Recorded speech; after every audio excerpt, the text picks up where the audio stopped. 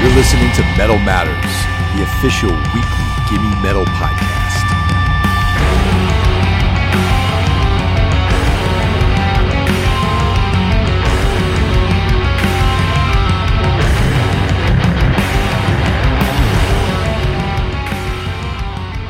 Hello, everyone.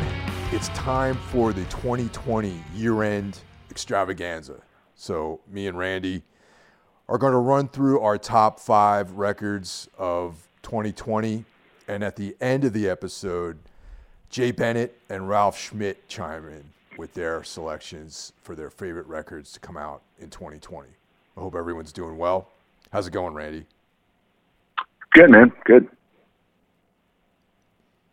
So you were saying it was quite a year for records, despite the fact that... Yeah, I had a real... Yeah, unfortunately. Yeah, I had a real hard time this year narrowing it down to 5. You know, I did just because I had to, but like these kind of, for me, for the most part, are all interchangeable.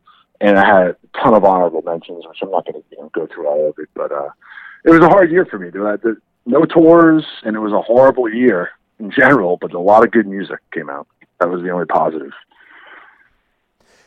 Yeah, my number 1 and number 2 are those are definitely like that's the hierarchy, but the remaining 3 I like equally. So my number 1 and my number 2 are my forerunners when we get to my list. So but everything else I think is like, yeah, these are like could go depending on what day of the week I'm listening to it. They fall within various placements on the top 5, you know. And yeah, I would say the same for mine. 1 and 2 are solid, and then from there it's a fucking shit fire. Yeah. Just real quick, everyone. We're going to be taking the last 2 weeks of December off for the holidays, so I'm going to take this time to wish everyone a happy holiday and a safe yet happy new year. And when we come back in January, we'll have a lot more stuff for you guys. And yeah, let's hope we all make it into the new year. Yeah, man, absolutely. Thanks to everyone who's been listening, who's been with us for, this journey's been going on for a while now. And we got a lot of cool feedback. And I've actually met some really cool people, doing this. Hopefully I'll get to meet them in the flesh at some point. But, yeah, man. So yeah, hope everyone has a good rest of the year, and next year hopefully be better. You want to go through your top 5 first, and then I'll do mine, and then we'll do our runner-ups? Yeah, it works for me. All right, cool. Yeah, I'm not going to spend a ton of time on each record, man. Just go through it pretty quick because we got other people contributing this year. We want to give them time. Like I said, this is real hard to narrow this down for me this year, but in at number 5 is Hum with their new album, Inlet. It's their first album since 1997. That was called Downward is Heavenward. That came out in 1997. I'm not sure how many people out there know Hum or remember Hum. You know Hum, right, Mike? I do, and my feelings about Hum, and I'm definitely going to check out this new album, is that each record had like maybe 2 really hot damn songs, and then the rest of the albums were kind of like cool, but not as good as the 2 standout tracks. Yeah, I mean, I felt that way for sure. I found out about Hum the way a lot of people probably did. They had that big hit on the radio back in the 90s. Stars, I think it was called. And it was surprisingly like weird and heavy to be on the radio, even for like the grunge era or whatever. But I don't think that album, You Prefer an Astronaut, is a great album. Like you said, I totally agree. A couple of good songs. Downward is Heavenward from '97, I thought was a little stronger overall. But this album, many, many years later, I think is a huge, huge step up. And you should definitely check it out. It's way more. It's heavier overall. It still has that kind of, shoegazy kind of feel. But it's just a more expansive record. Like a lot of the songs, my favorite tracks on it are track number 3, Desert Rambler, checks in at around 9 minutes. Track 5 is a song called The Summoning. That's 8 minutes and 31 seconds. And then the last track, Shapeshifter, is 8 minutes and 2 seconds. So they've kind of gone for this more kind of a grandiose approach. And I like it a lot, man. I think if you were a casual fan even of their past records, this one's a big improvement. So you should check it out. Do they got any like satanic lyrics or anything like that on the new album, or you know? Yeah, I'm pretty sure, yeah. I'm pretty sure it's all satanic. I didn't even know this record came out this year until you told me about it. I'm like, I have to look into it. Yeah, it's good. It came out earlier in the year, digitally, and then the vinyl just came out recently. They self-released it, and the vinyl was on a label called Polyvinyl. Their label's Earth Analog Records, run by Matt Talbot, who plays in the band, and also owns and runs Earth Analog Studios in Tolono, Illinois. Sorry if I mispronounced that. And it's one of the only fully analog studios in existence in America. Yeah, so it's pretty cool. The record sounds absolutely incredible. You know, it sounds real warm sounding, and yeah, man, definitely check it out. I will. Checking in at number 4 for me is a record by the band from New York called Godin. Beyond Darkness is the title of the record. Godin's story is kind of came from the ashes of the legendary New York doom, sludge, whatever stupid adjective you want to put in front of their music. But they're one of the pioneers of that music, the band Winter. One of the main people from that band, Stephen Flom, I think at one point was thinking about reforming Winter. But for whatever reason that didn't work out. And his new project is called Godin, and that's on Savart Records. Pretty heavy, pretty dark, heavy Celtic Frost, like later, like Monotheist or even Triptychon type feel to the record.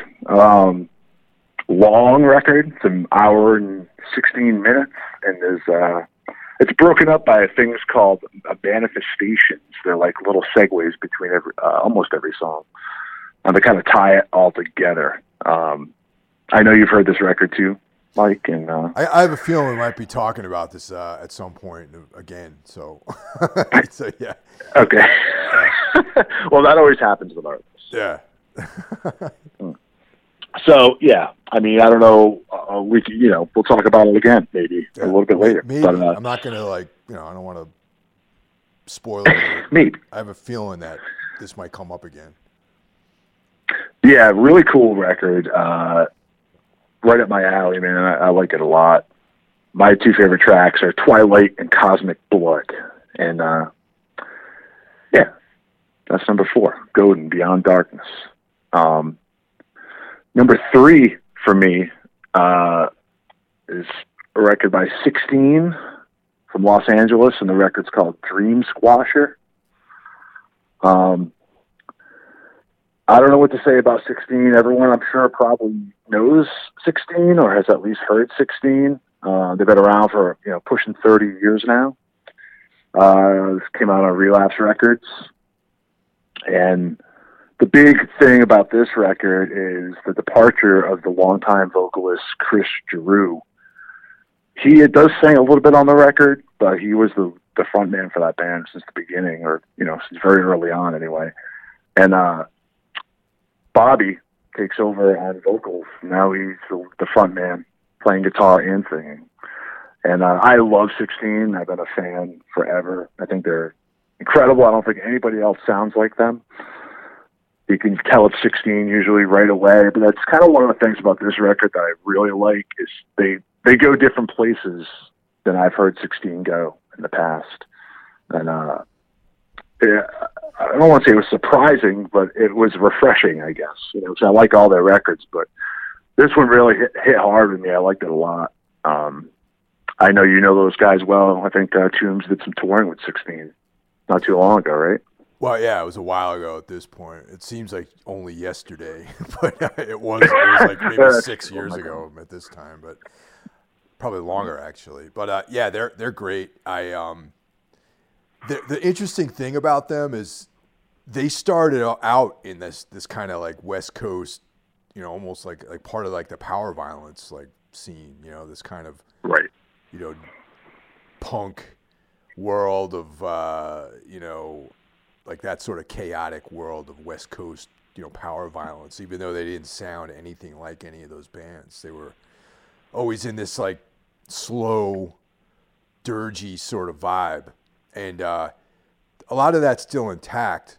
But they have, you know, this kind of more heavy rock thing going on these days, and yeah, they're a real interesting band. And like, you know, like I said, we toured with them a while back, and what I like about those older bands from that scene is like most of the guys. Like I remember Anodyne played with 16 out at the PCH Club in somewhere in California, like outside of LA. And I remember it's in the middle of some gang ridden like area, like some really bad area. And it was like super sketchy. We're like waiting around and we're like, you know, they show up late, you know, like the show had started already and these guys like roll up and they all look like dudes that were in jail and shit like that. I was like, you know, Chris looks like this fucking maniac. And like Bobby looked like, I don't know, like he sold drugs and most of that stuff was probably true about those guys. They were like some, you know, crazy dudes back then. And yeah, I mean, Bobby was on the show earlier this year, so we got a chance to talk about this very record. So yeah, it's great band, and this is a pretty awesome record. And I'm glad to see that these guys are still cranking out awesome material. Yeah, man. Yeah, definitely, man. Huge fan of 16. My two favorite tracks on the record are one's called Acid Tongue, which is just, it's mostly instrumental. I think it's completely instrumental, actually. But they bring back like a lost art of like the samples, you know, like Buzz Oven used to use a lot of the samples, and I hate God. It's got an incredible sample, and it's just a brutally heavy song. And then the song Sadlands, which is, that one was like one of the songs on the record that really kind of was a real curveball. It's still heavy, but has like a nice melodic feel going on. It almost reminds me of like Alice in Chains. There's a cool video that you can hear it, right? Yeah. They made a cool video for that song, and you know, this their 8th full length, so they've had a million EPs and splits and all that kind of stuff too. So there's a lot of 16 music out there. You know, if people aren't familiar with 16, definitely check it out. There's a huge back catalog. Check out. So that's number 3. Moving right on down the list. Number 2 is by a band out of Brattleboro, Vermont, called Barishi. The record's called Old Smoke. I think you might know some of those guys, Mike.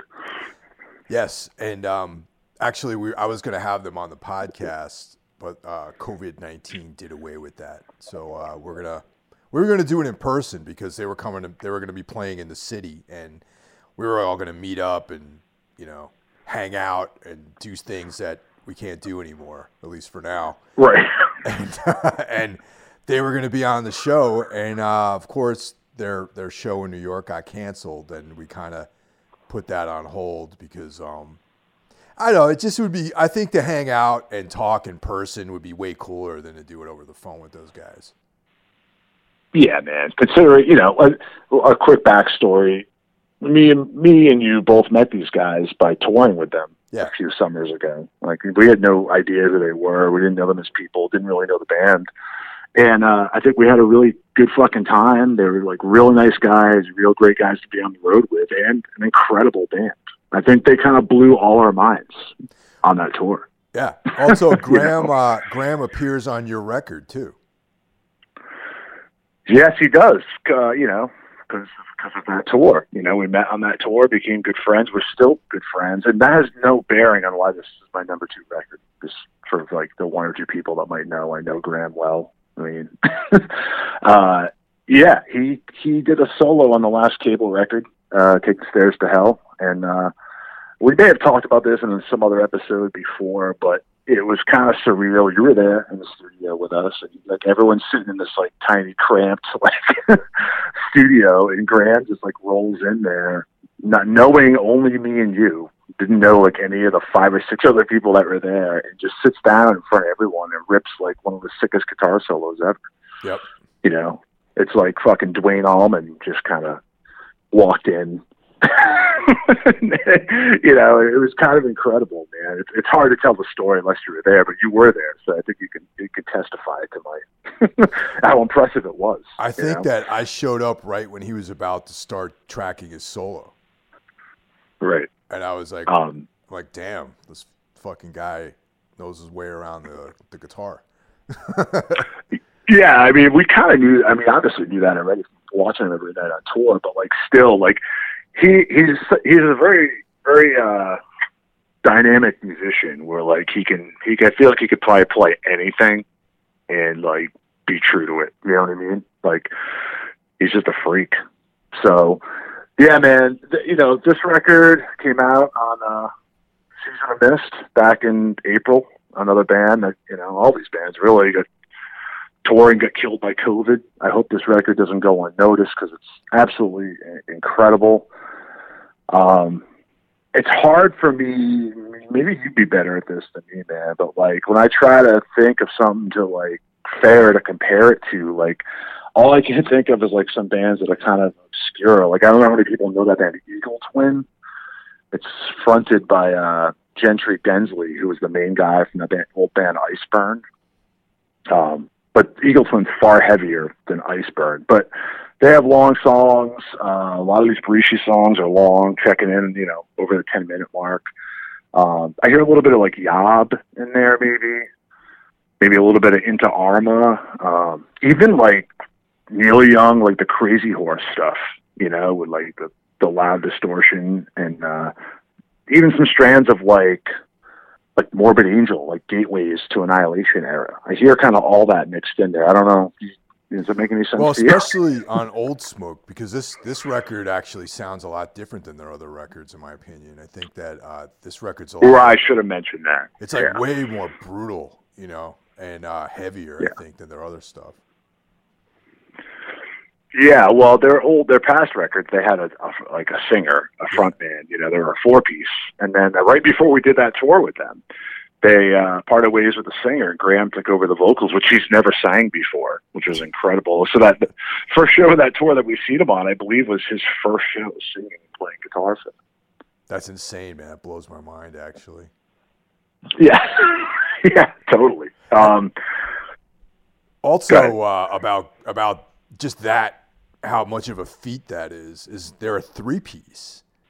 So Graham plays guitar and sings, and it's like he doesn't even have like another guitar player on stage who can like cover up the. You know, the only reason I say this because this is what I do, being a guitar player with another guy playing guitar. Where it's like when I fuck up, it's like when I'm singing and playing guitar, it's not as tight as if I were just playing guitar. So having that other guitarist there just thickens everything, and you can mask a lot of the inaccuracies. But Graham is out there just representing on his own, man. He's just playing guitar, like shredding and singing. And that was like the first tour he ever did that on. And I was like completely blown away when I found out about that. Yeah, man, totally. Well, to be fair though, they did add a second guitar player now. There is a second guitar player now, but that doesn't pertain to what you're talking about, because when we toured with them, they were a trio. And, you know, they only added a second guitar player to fill out the sound. It certainly wasn't to give Graham any help, because, you know, he certainly doesn't need any. But, you know, those guys were such great guys and just great players. I mean, Dylan is a beast on the drums. Jonathan on the bass was incredible. So yeah, it's hard to like compare this to a lot of things, but I didn't do a very good job of it. I don't feel comparing it to something else, but I don't know, man. People should definitely check it out. I got a feeling this is one of those records because of like the not touring thing that could easily slip under the radar, and I hope that's not the case. You know, I think you're pretty accurate with the Neil Young thing, honestly. Yeah, you hear some of that in there? I mean, it's like if you want to really just compare it, it's say like, all right, it's Neil Young and Morbid Angel. Yeah, I think so too. Yeah, that's the best I could come up with. Yeah. Which is like if you think about that, it's a pretty insane like bridge, you know what I mean? But yeah, that's really what it is, in my opinion, you know. And knowing Grant, I got to know Grant pretty well, you know, since that tour, and like he's into like stuff like that, like Neil Young and Mountain and Zeppelin, and you know, he's also equally into, you know, real heavy shit too. So it's kind of it makes sense if you know the band or know the guys in the band. So yeah, man, everyone check out that record. I think it's a real under the radar record this year, but everyone check it out. So that brings me to my number one record, Tombs, Under Sullen Skies. You know anything about that, Mike? Yeah, I gave you $20 to put this on your list, so I'm aware of this record. I know, you know, this might not look good to people that my top two records are both made by great friends of mine, and you know, one of a band I did a short stint in, and I've considered those guys my friends for sure. I have yet to meet Drew, but I'm sure if Drew is friends with Matt and Justin, that he's a good guy, you know, and he does an incredible job on the record. Yeah, man, we haven't talked about this really. I mean, you were nice enough to let me hear some of it a long time ago, but since it's come out, you know, I've spent a lot of time with it. I haven't talked to you about it at all. So it's kind of my first talking to you about it. And I got to say, man, it really, really blew me away. And I think by far it's the best work you've done. It's a really incredible record, man. Congratulations. Oh, thanks, man. I mean, you know, we put a lot of time and effort into this thing, and there was a lot of intention. And you know, I mean, it's I feel grateful at this stage of my life that I'm still able to make music, man. And the fact that people still care is cool. And you know, I'm glad that you know, that you think highly of this record, man. Because like I think highly of it. I think that we did a lot of good work on it, and I'm glad that you appreciate it. I do, man. I think this is the best record of the year. You know, I'm not just saying that because we're friends and stuff like that. I think it's an incredible record, man. I've listened to it quite a few times since it's come out. And, you know, also not to be overshadowed, this is not the only record that Tombs put out this year. He put out an EP, which was, you know, it's an EP, but it's, you know, it's almost 30 minutes worth of music, or is it longer? It's like 32 minutes, isn't it? Monarchy of Shadows. Yeah, everyone, like, you know, is like, oh, well, you should have just added 2 more songs. I'm like, go fuck yourself, man. You know, people tell me, why don't you shut the fuck up? You know, it's like people try to get like all like, you know, I'm like, dude, just listen to the record, and it is what it is, and you'll get another record, and then you'll have all this stuff you were complaining about to listen to. So I don't know why people get I don't know why people get caught up in that kind of shit. I mean, you know, the last Cable full length was like, you know, like 32 minutes. So whatever, it's whatever you want it to be, man. But that was also great. But Under Sullen Skies, man. Yeah, when I listened to it, you know, knowing you pretty well now, we've been friends for going on almost 3 decades now. Yeah. You know, and you know, touring together, our band's playing together, and long car rides to practice. Oh, yeah. Yep. For months and months. Like when I listen to this record, I can, you know, see a little deeper into it maybe than people who don't know you as well as I do. And to me, like when I listen to it, it kind of sounds like your iPod on shuffle. Yeah, I could see that, man. You know, it's all the conversations we had, and you know, it's like I said, you have a little bit more of an insight into what went on behind the scenes, and you know, all that time spent together. So yeah, I could see that.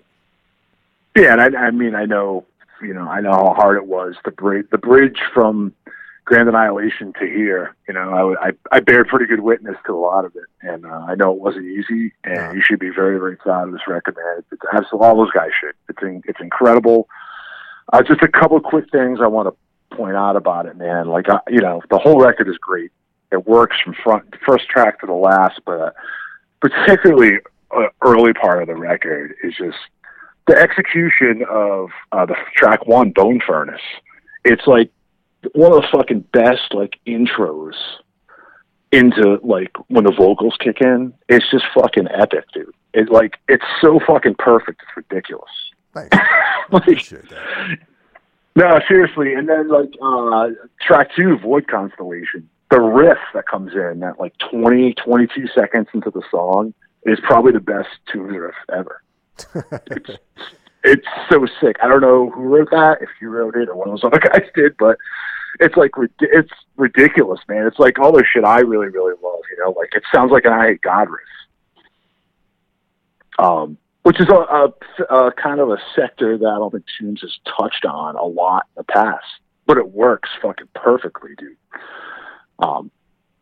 So good. And then, you know, I'll just end it by saying The Hunger, which people who probably haven't heard the album probably have heard The Hunger because you guys released that cool video for it around Halloween, and that's the one where DeWitt from Integrity does the guest vocals, which sound fucking perfect. He sounds like Lemmy, actually. It sounds exactly like Lemmy. It's awesome. Oh, and I know that meant a lot, you know, meant a lot for you to get DeWitt on there. We're both big fans and respect him. So yeah, man, I mean, I could go on and on, Mike, I really could. Well, I'll do it after we finish, you know. I'm real stoked for you, man. And, you know, that's it, man. That's my list. You know, what do you got? Yeah. So this year was a good year for just records in general, but there's a couple of copies here on my list, and like I said earlier, the first, or I should say the bottom 3, 4, and 5, really there's no order, but my number 1 and my number 2 are definitely what I think the 2 best records of the entire year. So we'll start at the bottom with Caveira, their self-titled record, came out earlier this year. And it's funny you talked about 16. The drummer in Caveira, Matteo, was a former drummer of 16. And, you know, they've had a lot of guys in and out of the band. And I believe that you like this record a lot as well, right? Yeah, man. Well, you turned me on to this record through, I can't remember if it was, I think it was one of your solo Everything Went Black, maybe even an early Plague Diaries. I don't know, but you turned me on to this record early in the year. And, you know, I met Matteo through, you know, this show and us doing this and, you know, just chatting online and stuff like that. Yeah, I love this record. This is what I said earlier. This is a real tough year for me to narrow it down. This easily could have been on my list of top 5. It's definitely in my honorable mentions. You know, for a debut album, I think they hit a lot of the park, man. I think it's a fucking incredible record. And I've been trying to tell everyone I can about it, you know? So, yeah, if you want to check these guys out, it's Kevrra, and they're on Bandcamp. And they're people have asked me, how do you spell the name? That's why I'm going through this. And I want people to go out there and listen to the fucking band because they're awesome. Yeah. And if I were to describe them, for those of you out there who might not be familiar with them, it's in the vein of, for some reason, I hear a lot of, I hear like some I Hate God, I hear Unsane, I hear Today Is the Day, like early Today Is the Day. Yep. And I hate the term noise rock, but there's a very heavy Amphetamine Reptile sort of vibe to what they do, but in a way that is not as obvious as some of the purveyors of the modern movement of noise rock bands. You know, like there's a lot of bands that are like, oh yeah, we're a noise rock band, and they sound like they don't really sound like the Cows. You know what I mean? They have this. Yeah, right.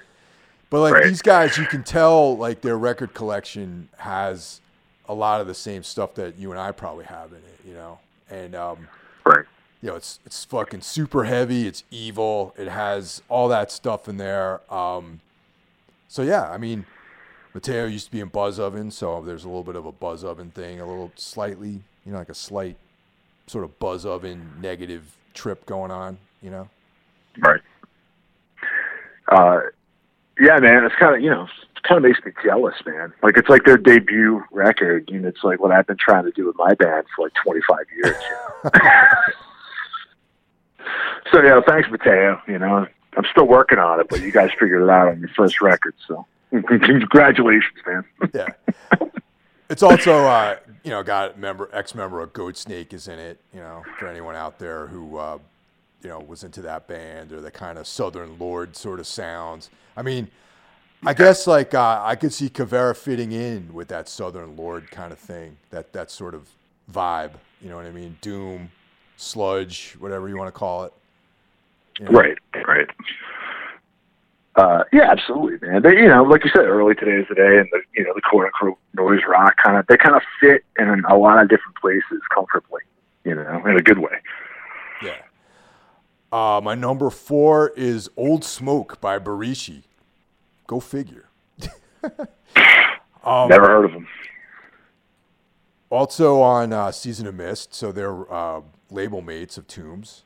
And, they are incredibly talented guys. They write great riffs, and we talked a little bit about this earlier. But, yeah, you kind of stole my thunder a little bit when you said Neil Young, because that's, even when we did that tour with them, I was like, yeah, these guys got this kind of like Neil Young, Crazy Horse, like Rust Never Sleeps kind of vibe, but with a more metal like approach to it, and yeah, it's like really interesting music, man. And if any of that stuff sounds at all appealing, I highly recommend everyone go out there and check it out. If you're into, Napalm Death, Morbid Angel, and Neil Young, you probably will really dig Barishi. Yeah, man. Well put, dude. Well put. Yeah. My number 3 is decidedly not a very metal album, since the name of the show is Metal Matters, even though we stray from that format, liberally. Right. I've talked about this band quite a bit over the course of the year, and it's a band called Bambara, and their record that came out this year is called Stray. And I imagine if anyone who's been listening to this show or listens to my other podcast, Everything Went Black, has heard me talk about these guys. I've featured some of their music on Everything Went Black as an intro and outro. And yeah, they're just like a spooky, very rootsy American rock band that has pretty heavy influences, I would say, from Nick Cave and the Bad Seeds, or more specifically, I would say the Birthday Party. The 80s Gun Club era, the band Gun Club from LA, the Jeffrey Lee Pierce band. A little bit of Swans, I would say, at times. And then just like their own thing, man. It's like you're not going to hear any blast beats on this. You're not going to hear any distorted guitars, but it's very dark music, and the vocals and the lyrics really, really get me. They're like I said, it's like these short stories. There's all the songs seem to have a narrative. It's a very atmospheric sort of thing. It reminds me of watching the first season of True Detective, sort of. There's like this cinematic vibe to the music where there's conjures up these images of nighttime and highways and being in the middle of nowhere and that kind of thing. So yeah, I know that you dig these guys too, right? Yeah, man. Well, this is another band like Caveira that you turned me on to earlier this year when we were doing one of our deep cuts episodes, actually. He brought these guys up, and the album I checked out was from 2018, Shadow on Everything. And I didn't even realize until very recently they had an album this year. Yeah. So I have not heard this yet, although I really want to, because I definitely was into Shadow on Everything. So yeah, you turned me on to these guys for sure, man. I had no idea who they were. Yeah, I think you described it perfect, man. It's got that fans of the Gun Club, Birthday Party, kind of that death rock kind of feel, Yeah. Very cool stuff, man. I was pleasantly surprised to check them out earlier this year on your recommendation. Yeah, Shadow on Everything is my favorite record by them so far. And but shout out to Retta Evans, out in Phoenix, Arizona, for turning me on to this band. I would have never heard of these guys if it wasn't for Retta. So shout out to Retta Evans. Thanks. So now we're zeroing in on number 1 and number 2, and so my number 2, and this, in my opinion, is the second best album to come out in 2020. It's Godin, Beyond Darkness, and that was also on your list. But you actually turned me on to these guys. I remember you were the one who told me about them, and this record just kind of fell to earth. I never even was aware of this. And, by now, if you listened to last episode, we had Stefan Flam on as a guest. So you might have heard some of the backstory of the genesis of this band. And it's like kind of a fascinating story from Winter into this. And, a lot of ups and downs. Steph went through a bunch of different problems with tinnitus and all this other stuff, and it took several years for this record to be made, and it just has so many layers to it and so much depth, and I'm always a big fan of like some kind of underlying narrative, and the record definitely plays like one piece of music. You know what I mean? And, yeah, for sure.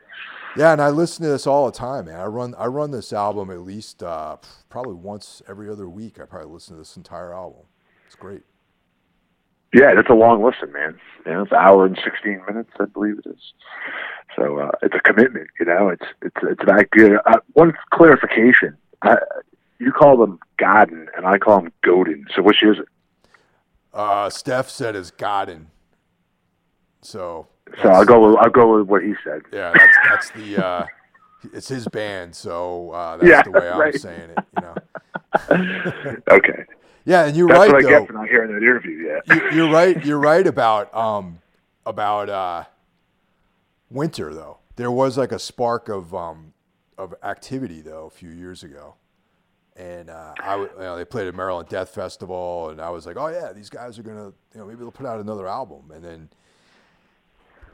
He talks about it a little bit in the last episode, and I don't want to give too much away. You can just go back and listen to it, and yeah. But yeah, Winter. I guess officially Winter's done, and this is like the new era. So interesting stuff. Well, it's an incredible record, man. On both of our top 5 lists, and it's just great. I mean, I'd love to hear another Winter record, but if this is what we get instead, it's kind of like I said. I see a lot of strands connecting like the later Celtic Frost and Triptykon feel to this, and it's almost like kind of the same metamorphosis. Like Celtic Frost kind of turned into Triptykon, and Winter turned into Godin, say it the right way. So yeah, man, they should be pretty proud of this for a debut record. It's pretty impressive, Yeah. Now this leads us to my number 1. And the minute I heard this album, I'm like, this is the best record to come out this year. This is going to be my number 1. Napalm Death, Throes of Joy in the Arms of Defeatism. That's quite a tongue twister of an album title. But yeah, I love this new version, not a new version, but this new sort of spin that Napalm Death has on their style of grindcore.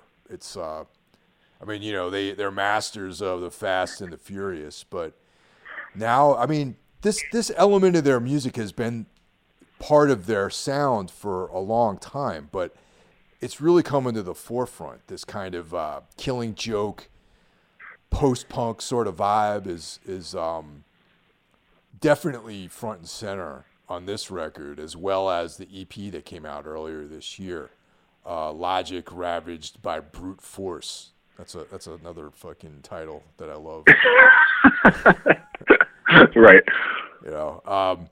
Yeah. So these two records, these two releases in 2020 are like, I just feel like this invigoration.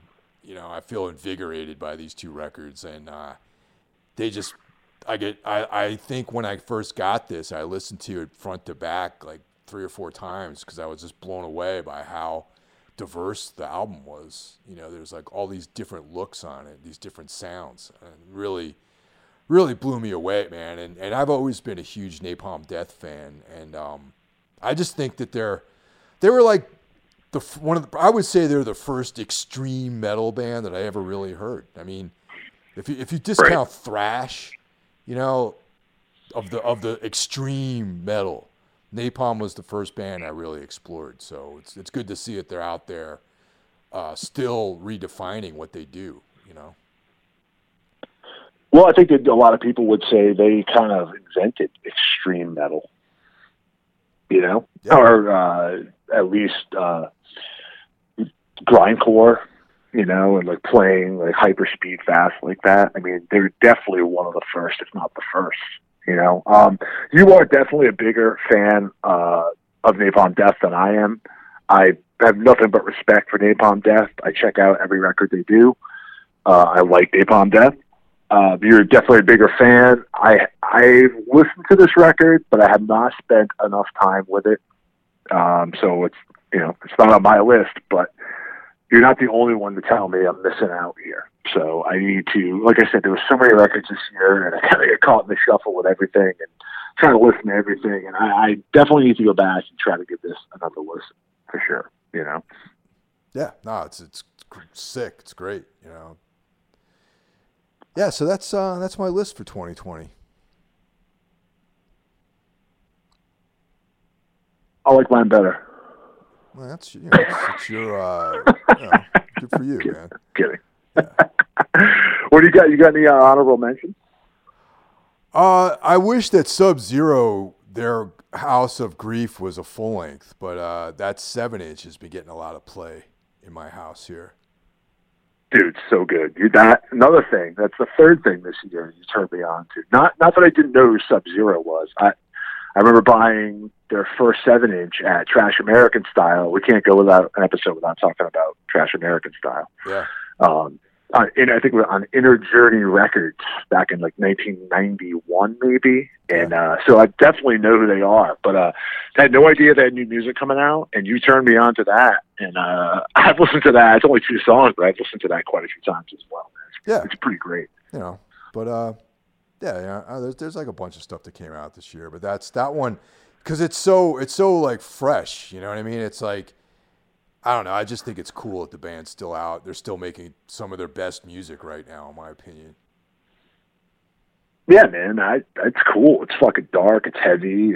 It's fucking different. You know, it sounds, like you said, it sounds fresh. You know, I got a lot of honorable mentions. I'm not going to go through them all. I just want to take a second, though, man, and someone pretty influential to me earlier this week passed away. Andy Newman, who played in the band Glaze Baby. They're a huge influence on me. Andy's music and Glaze Baby were a huge influence on me. And hit me kind of hard earlier this week. Just want to send, respects out to his family and bandmates and stuff like that. He was playing in a band called the Hammer Party, and they're just about to have a new record come out. And it's really cool. It's in that, noise rock vein that we always talk about.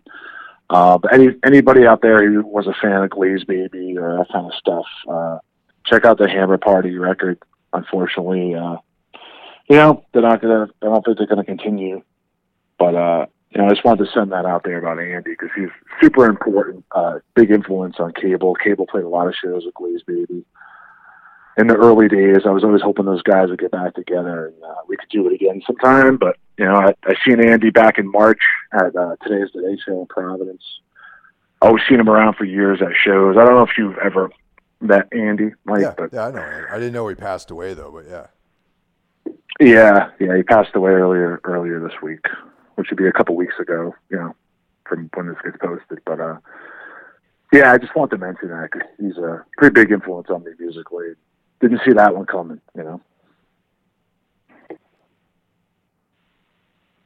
Is that it? You got anything else you want to add to? Just going to end on that note. Well, no, I mean, there's other records too, man. The new Today's the Day record. is pretty great. The Human Impact record, it's Chris Spencer from Unseen's new project with the rhythm section for the Swans. It's pretty awesome. The new AC/DC record. Oh, interesting. Huh. Dude, I don't know if you listened to it yet, but it is fucking awesome. With Axl Rose on vocals? No. Fucking Axl Rose. Brian Johnson. I thought Axl, isn't he in AC/DC now? No.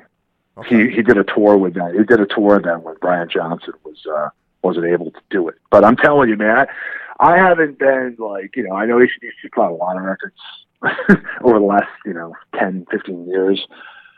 But this new record, man, I'm telling you, check it out. Oh, I will. You're gonna fucking love it. You're a big AC/DC fan. Obviously, you've just done a few AC/DC episodes recently with Jay Bennett, right? I did. Check out new AC/DC, dude. It is fucking pretty killer. You know what, man? Like, I stopped listening to them, like with For Those About to Rock, and We Salute You. But yeah, I would check in on them here and there, and I was like, yeah, okay. But yeah, Black Ice was good from a few years ago. But yeah, I remember that one. Yeah. So I'm excited that their new album's good, so I'm gonna check it out right away then. Dude, it's killer. I think it's the best thing they've done since Fly on the Wall, For Those About to Rock. I think those records came out the close together. It's fucking good, dude. I was actually kind of blown away, man. I listened to the whole thing and then I just listened to it again. It's like, God damn, this is cool. It's like catchy, and Brian Johnson sounds great. Yeah, it's awesome, man. Definitely check it out. I think you'll love it. Will do. Well, thanks everyone once again for the support. This is been doing this for a while, and looking forward to a lot more episodes. And I want to wish everyone a happy holiday, and we'll see you guys in January. This is Jay Bennett. You're listening to the Metal Matters podcast with your host, Mike Hill. And these are my top 5 records for 2020. Coming in at number 5, Midnight from Cleveland, Ohio, with their album Rebirth by Blasphemy. Came out way earlier this year, January, I want to say, the beginning of the year. It seemed like another century. Midnight are a great band. They sort of do play in the Venom / Motorhead style of metal. And I don't know, this record, I mean, all their records are great, but I don't know, this one is, there's a song on this one called, I think, Rising Scum or Scum Rising or something like that.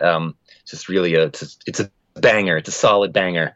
It's a great record from Midnight, Rebirth by Blasphemy. If I might jump in real quick, sorry. I know I wasn't supposed to be part of this, but I have to insert myself here. Yeah. Did Midnight have something to do with the Cleveland band Boulder by any chance? Yes. Yeah, Jamie, who is the main dude in Midnight, was in Boulder. Yeah. Okay. Yeah. That's what I thought. Yeah. All right, carry on. Sorry. Yeah. Sorry about that. Yeah. My number 4 is a band called Halas, which is H and then an A with an umlaut over it, LLAS. And their second, I think it's their second record, maybe it's their third. It's called Conundrum, came out this year. They're sort of, they call themselves adventure rock. And it's a sort of a proggy, like, I don't know, sort of a little bit of Rush, a little bit of Yes, some sort of sci-fi style lyrics. I don't know. They've I enjoyed their last record quite a bit, which had a song called Star Rider, which is like one of the best songs that's come out in 20 years. But this new record, Conundrum, it's awesome. From Halas. My number 3 is also a band from Sweden called Vampire. They put out an album called Rex this year. Very different style than Halas. This is more in the sort of like Merciful Fate, proto black metal style. It's just really just sort of like vicious, killer atmosphere, cool riffs, just like vicious, sort of nasty vocals. Awesome record, Vampire Rex. I think it's like I want to say it's their third record. Not sure, but my number 2 is a band called Nite, Nite, and they're from San Francisco, and they put out a record called Darkness, Silence, Mirror, Flame. And I have to admit, I have to, in the interest of full disclosure, I have to say that I'm a little prejudiced here because the drummer in Nite is my friend and bandmate Patrick the Ginge Crawford, who plays with me in a band called Mustard Gas and Roses. He's the drummer in that band, and they're sort of a Nite. They play a sort of tribulation style, sort of gothic rock meets metal kind of style. Really good, really catchy, excellent record. It's called Darkness, Silence, Mirror, Flame. And then my number 1, which is a totally, I think the record it might not even technically be out yet, but it's coming out like in the next week or two. It's a band called Pharaoh Overlord. They're from Finland. And the record is called just the number 6 because it's their 6th record. Mike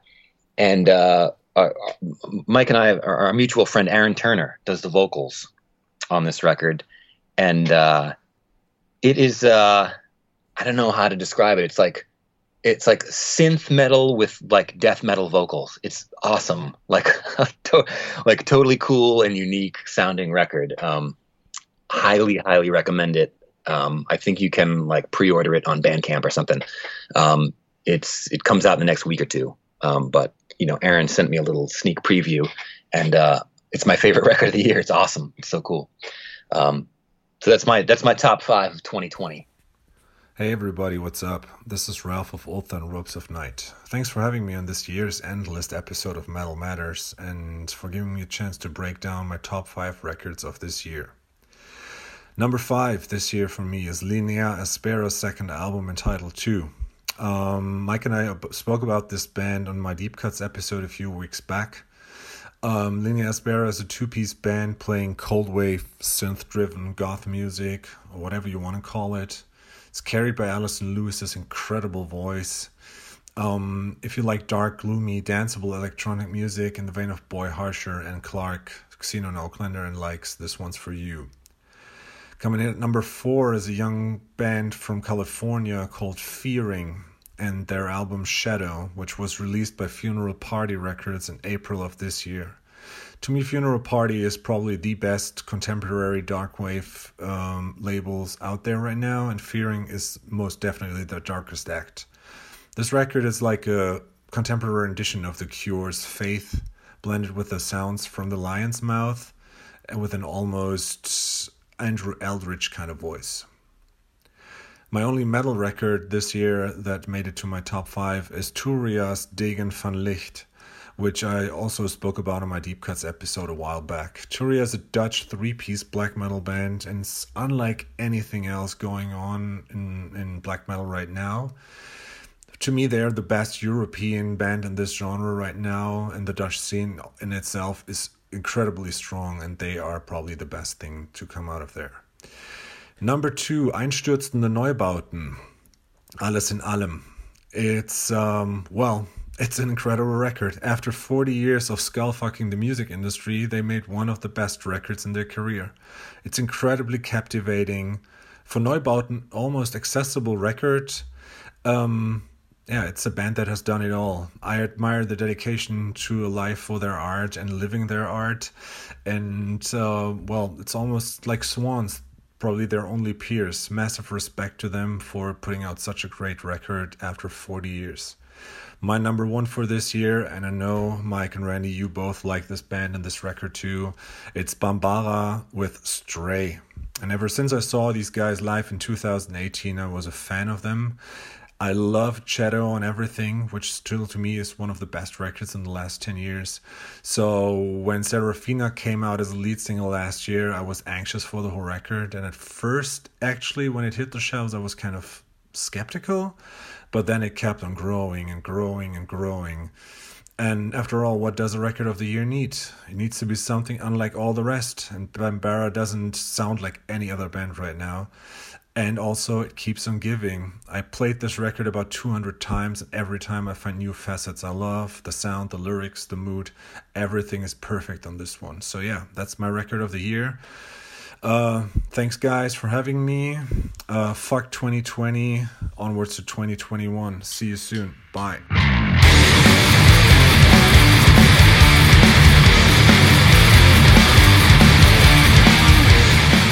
Well, that's it for this week's episode of Metal Matters, an official Gimme Metal podcast.